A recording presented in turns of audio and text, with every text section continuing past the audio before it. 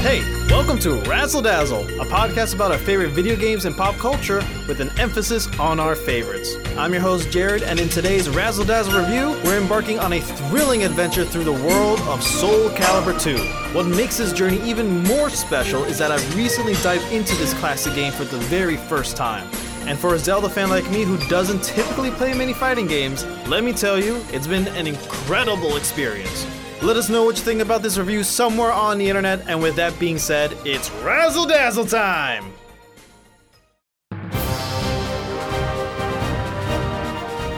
So let's start with the basics. Soul Calibur 2, released in 2002, is a fighting game that quickly earned a legendary status among gamers. It's known for its fast-paced combat, diverse character roster, and of course, the incredible guest characters that grace different console versions.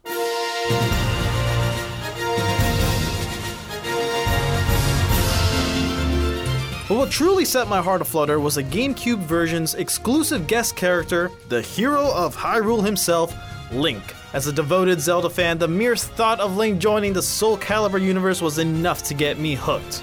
Of course, let's not forget about the other characters in Soul Calibur 2. The roster was diverse and filled with fighters from various backgrounds and playstyles. Classics like Mitsugiri and Ivy, newcomers like Tatum, and even guest characters from other consoles, Heihachi from Tekken and Spawn from the comic book world. But Link's presence on the GameCube made that version stand out in a league of its own.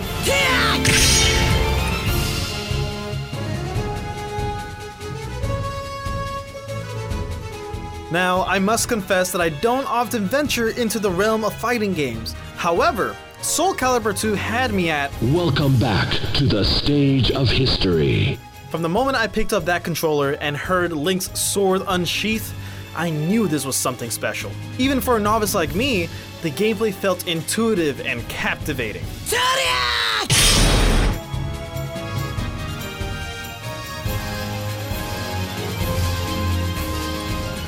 What's more, Link's presence in the game was nothing short of awe-inspiring. His moves were not only powerful, but beautifully animated, mirroring the grace and precision that Zelda fans have come to love. It felt like a genuine collaboration between the two beloved franchises.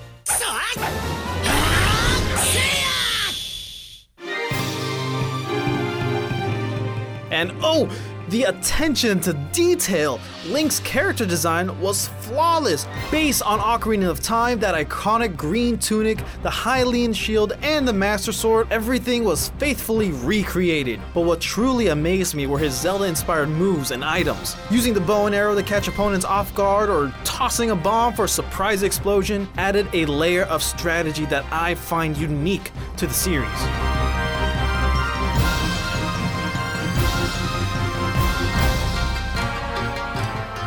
Now here's the kicker. As someone who doesn't often venture into the world of fighting games, Soul Calibur 2 has been a revelation. It's the perfect blend of accessibility and depth, making it enjoyable for both newcomers and seasoned fighting game enthusiasts. So to all my Zelda fans out there who might be hesitating to try a fighting game, I wholeheartedly recommend giving Soul Calibur 2 on the GameCube a shot.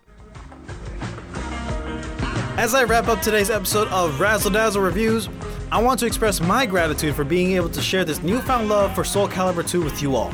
If you're like me and have fallen in love with a game that's outside of your usual genre, feel free to share your experience with us on social media at Razzle Dazzle Show on Instagram and on TikTok at Razzle_Dazzle_Show.